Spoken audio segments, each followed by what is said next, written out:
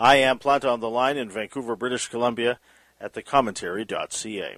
One of the more fascinating reads of the season is the new memoir from Hannah McGregor.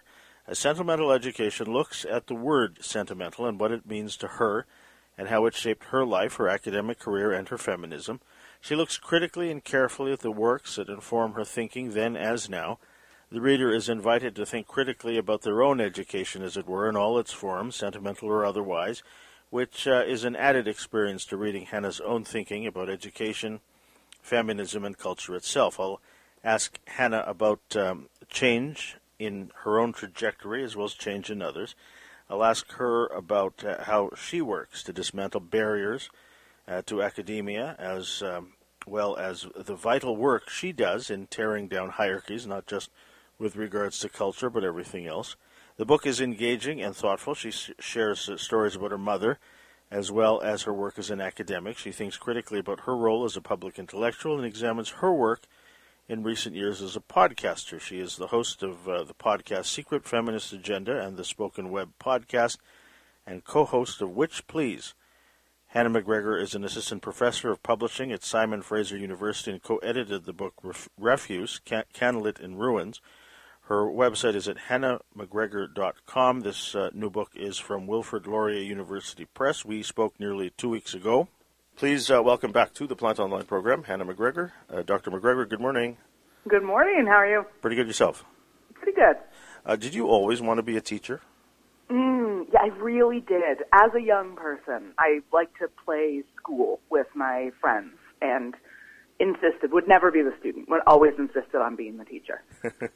I was thinking about it as looking back at my own childhood.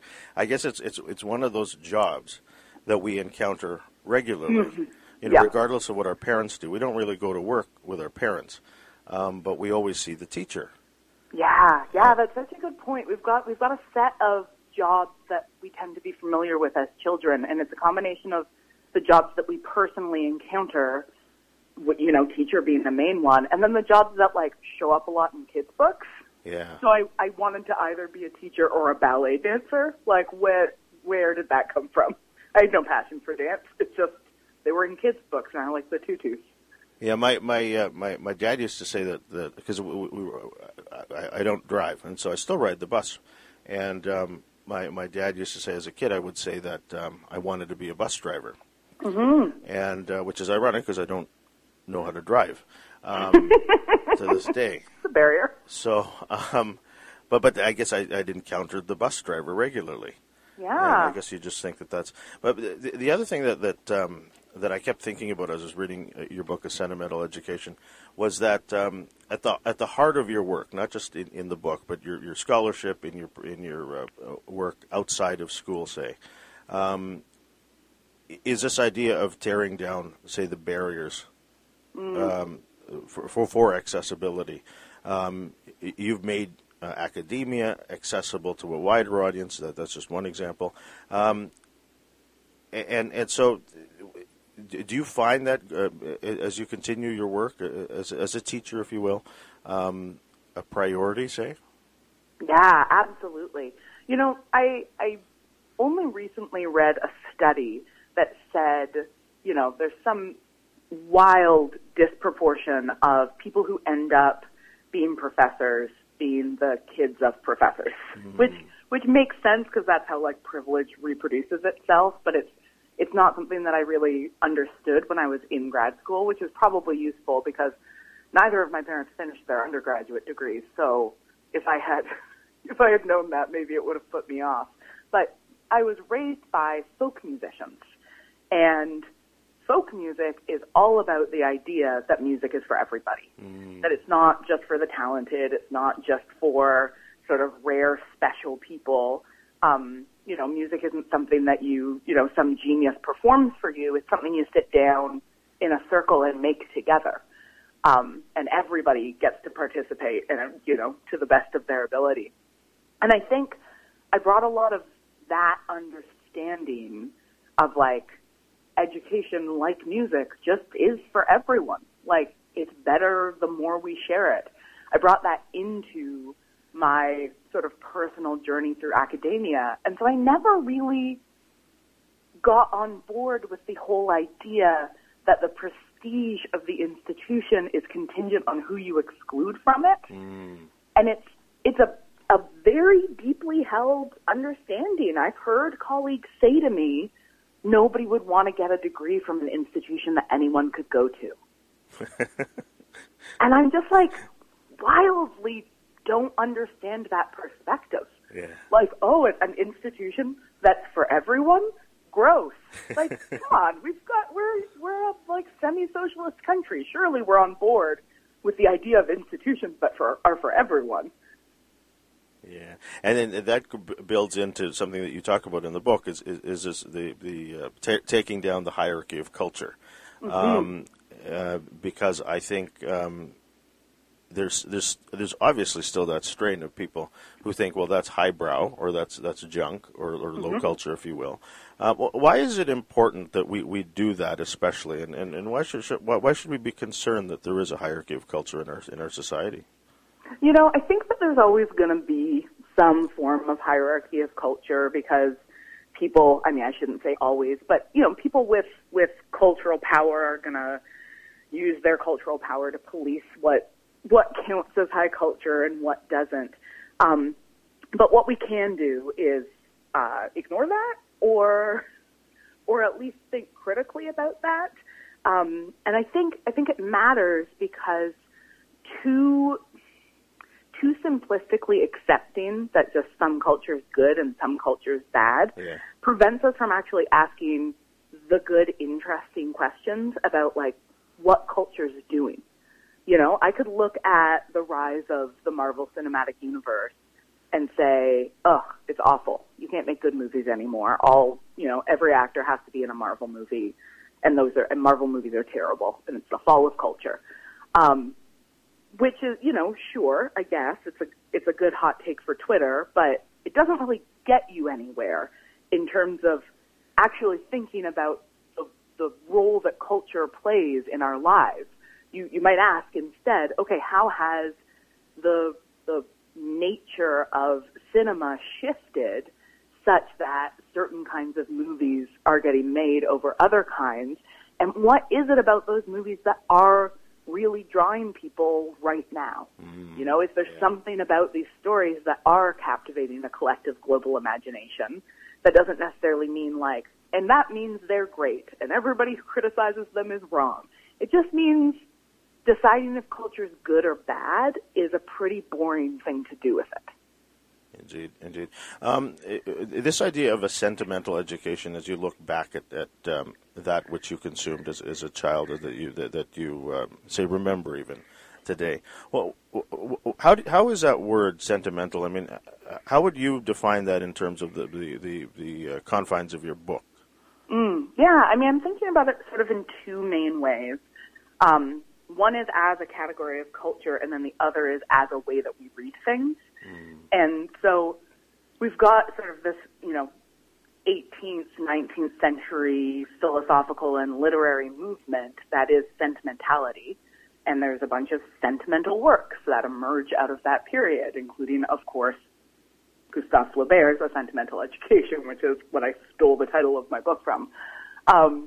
And so that's a philosophical and literary movement that we can point at and understand its history and what it was doing in terms of genre, and study those works and think about them. And then we've got our sentimentality as a way of reading, as a personal or sometimes sort of collective relationship that we have to certain forms of culture.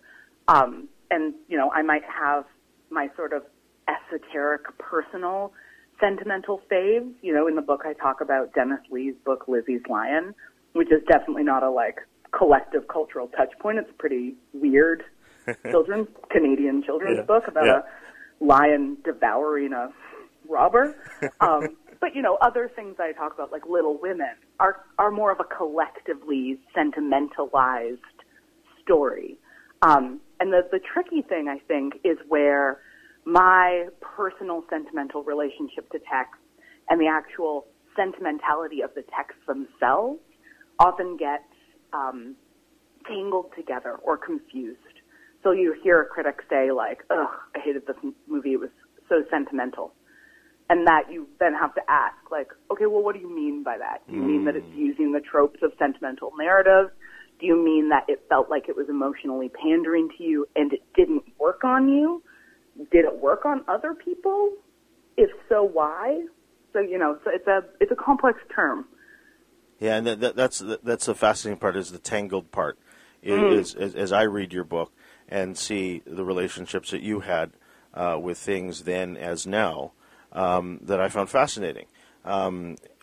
Because it makes you, one, I may not have read some of the things that you've read even now, but it made me think of the things that I liked and whether they stand up, if you will. And I know that's a terrible thing to say, but it's funny how we can see how we evolve, and that must have been fun for you to think about that. Was it?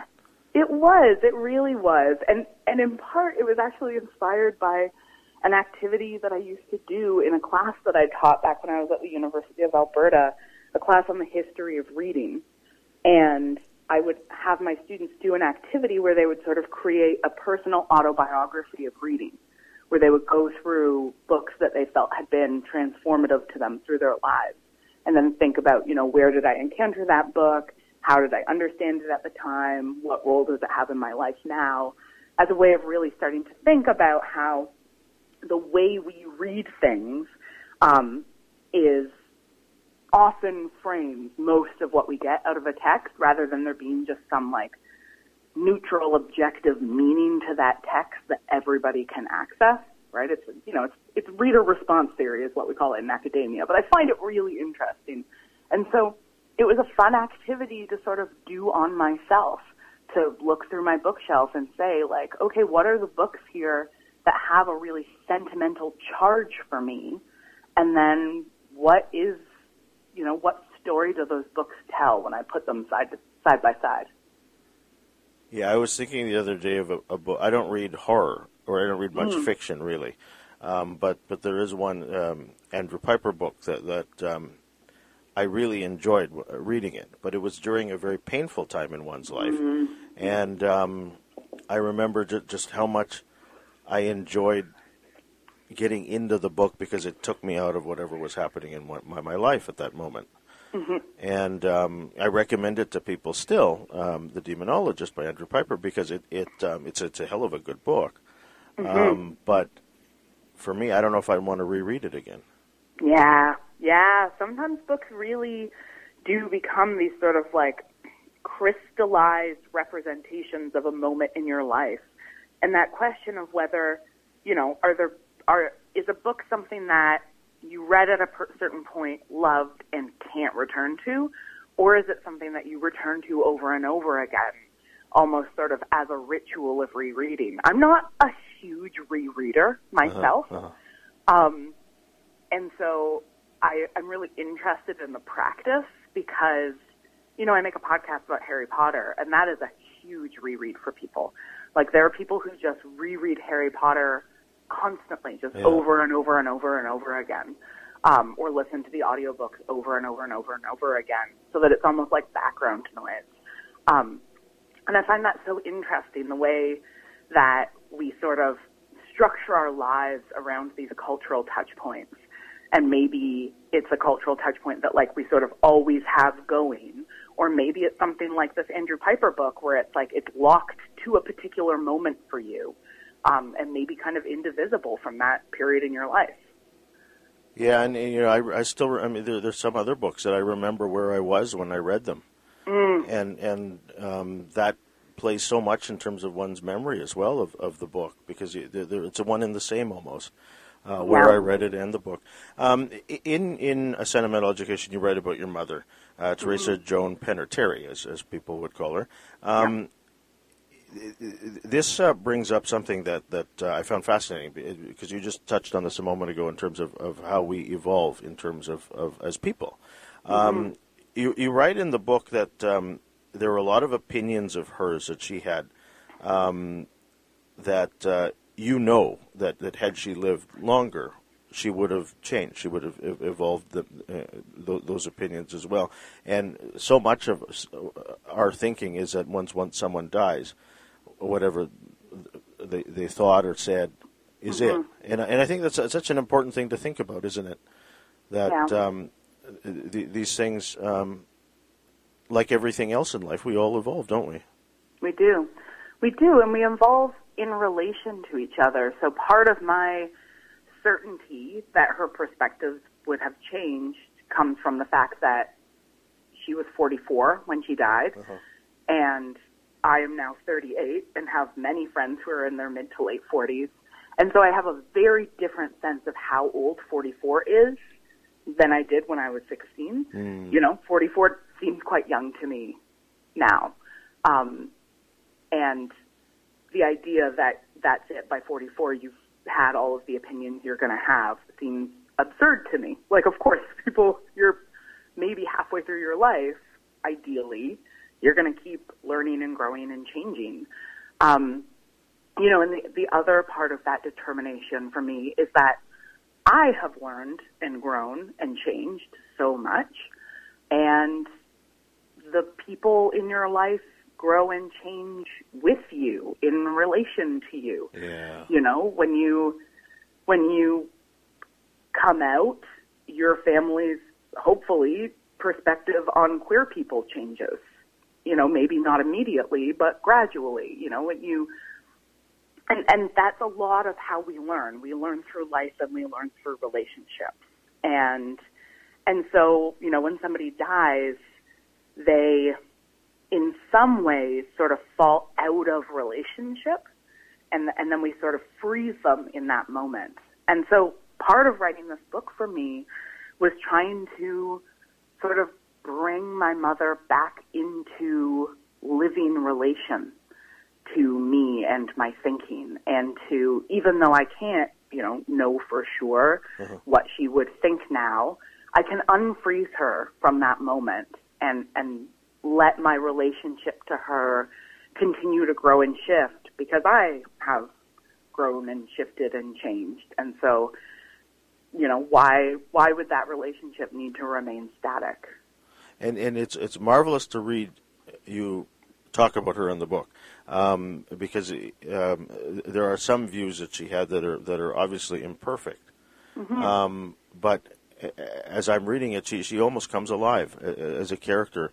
She obviously was a character in your life, but it's marvelous to see how you thinking about her today, how one could have changed. Say, I mean, so some of I don't want to dwell on some of the things that she said, because people should read the book to get a better understanding of the whole picture.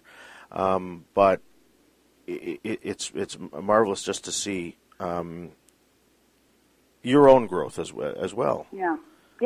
You know, I tend to be a bit of a pessimist about a lot of things. I don't have faith in a lot of things, but I have really profoundly deep faith in the capacity for humans to change.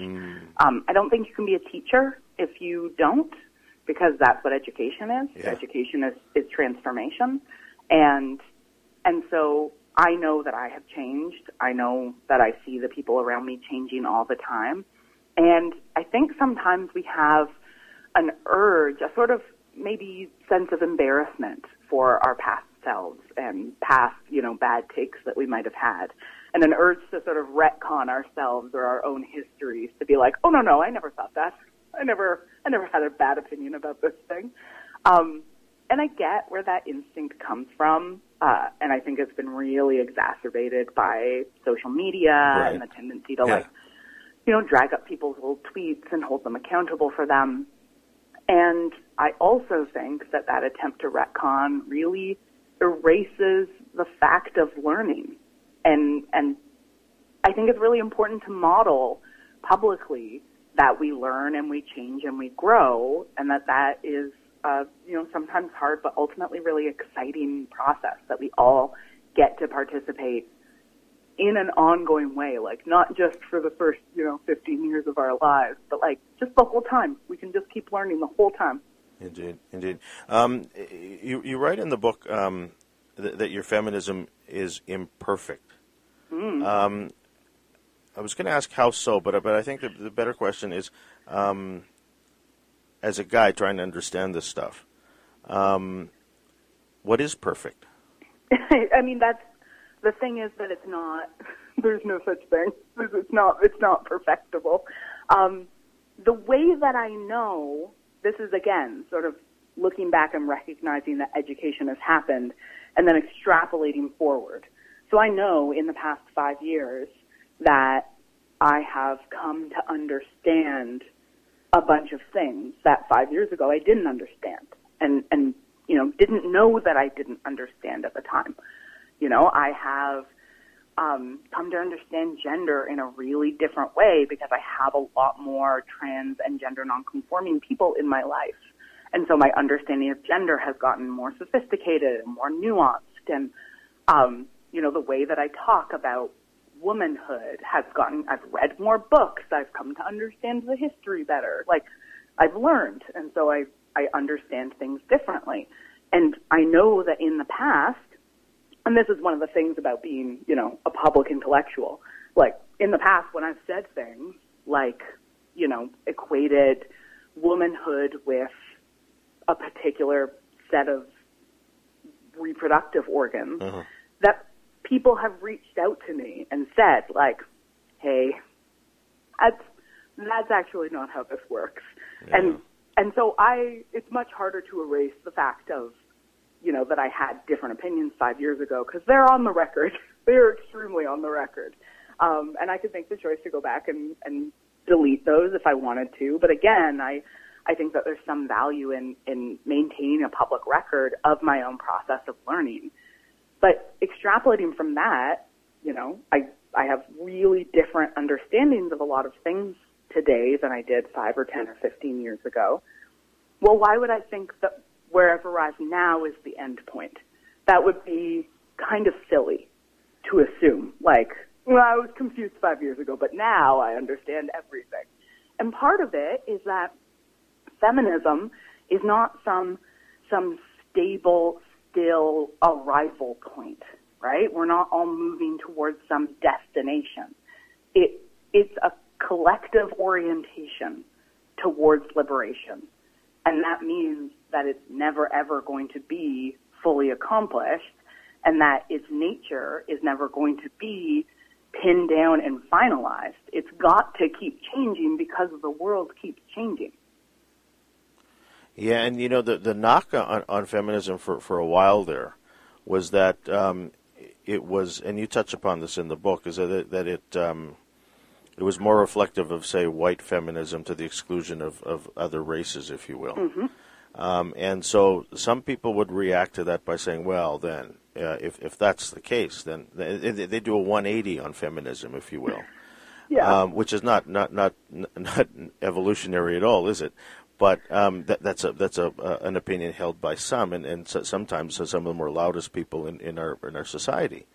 When you look at race, say, in relation to feminism, is it better reflective of, say, the wider society today than, say, 5-10 years ago?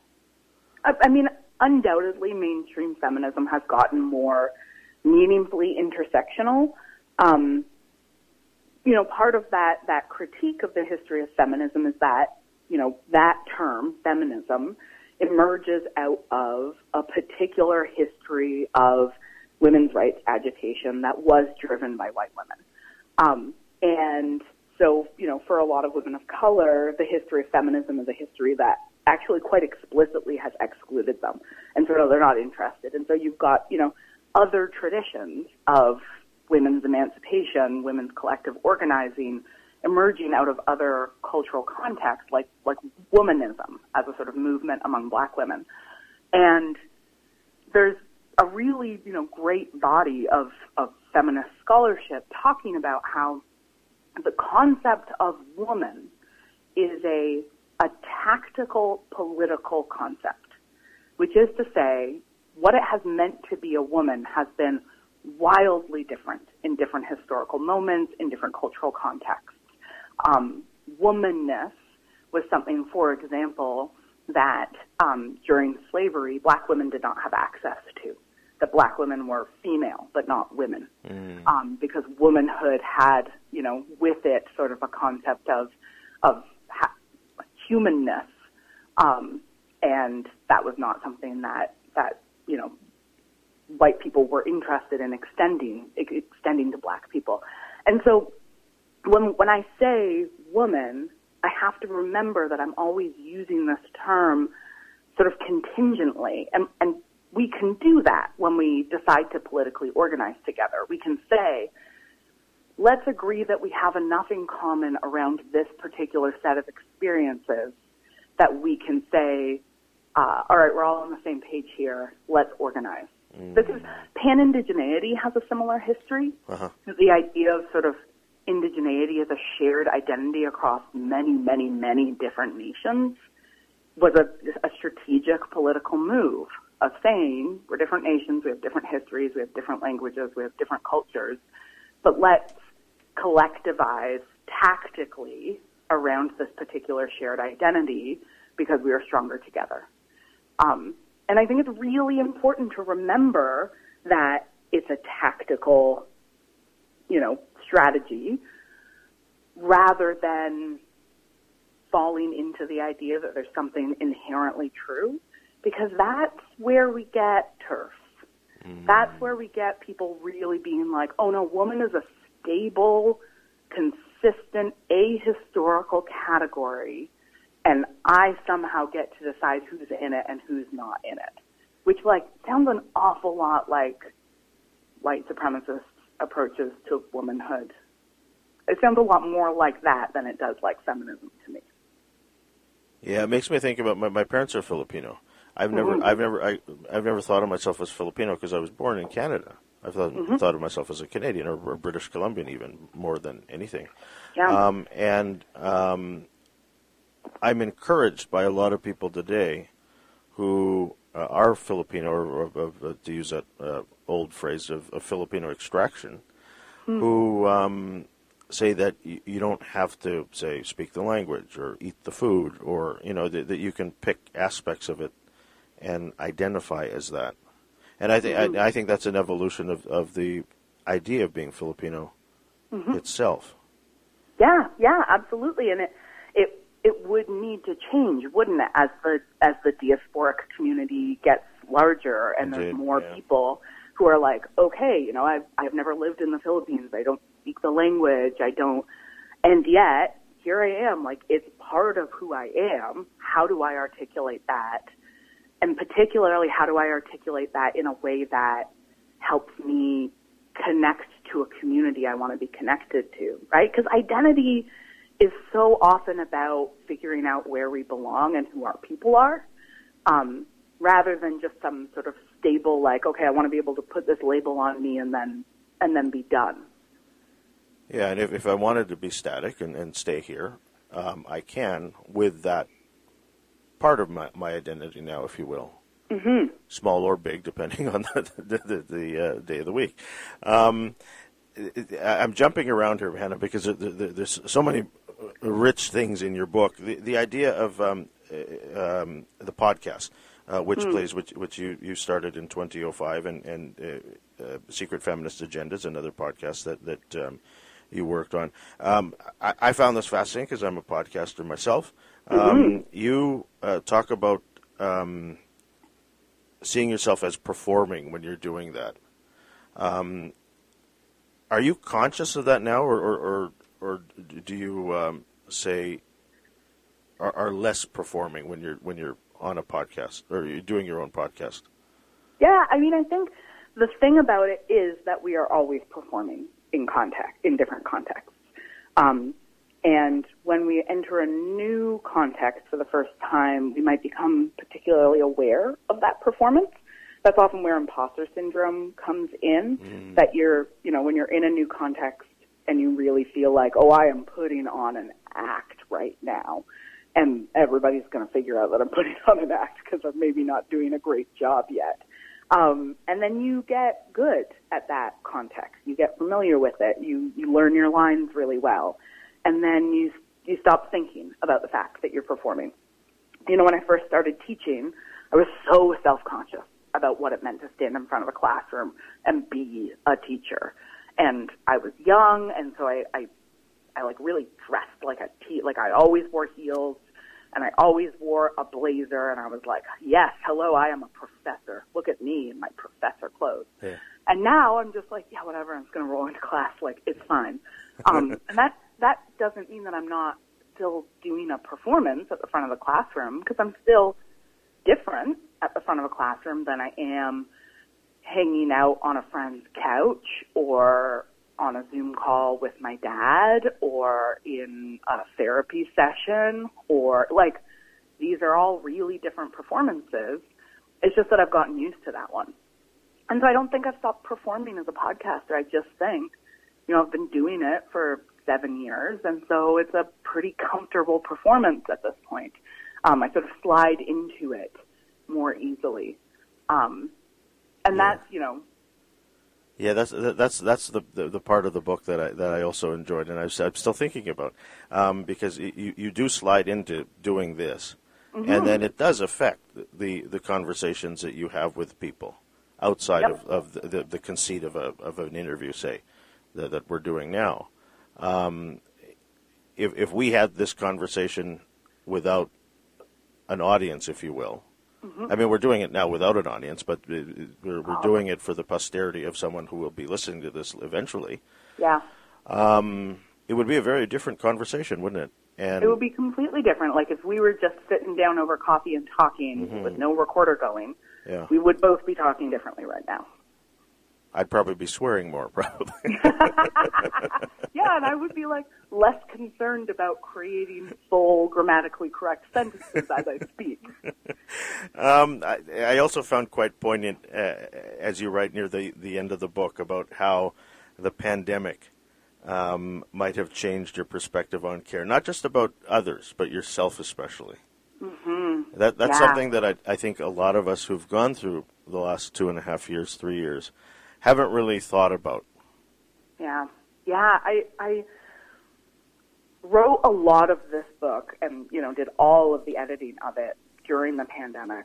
And that has been such an eye-opening experience for me, particularly around my relationship to Vancouver and to the communities that I have here. I moved to Vancouver in 2016 for a job at SFU. But I kept doing the thing that academics do, where I was here for 8 months because I was teaching, but then during the summer I was gone, traveling for conferences and then going back home to Ontario to visit my family and just not around. And so it was hard to put down roots because I was constantly leaving.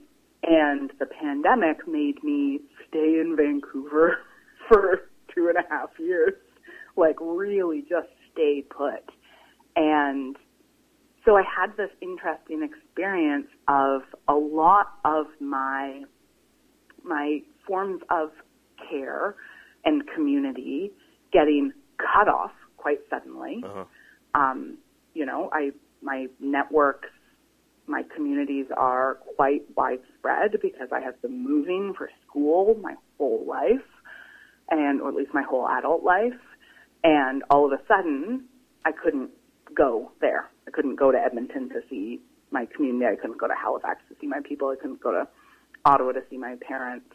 I just had to stay here. And I felt so cut off, and then simultaneously so connected to the city in a way I hadn't been before, because I was here, like just really, really here, like watching how the flowers change across the year.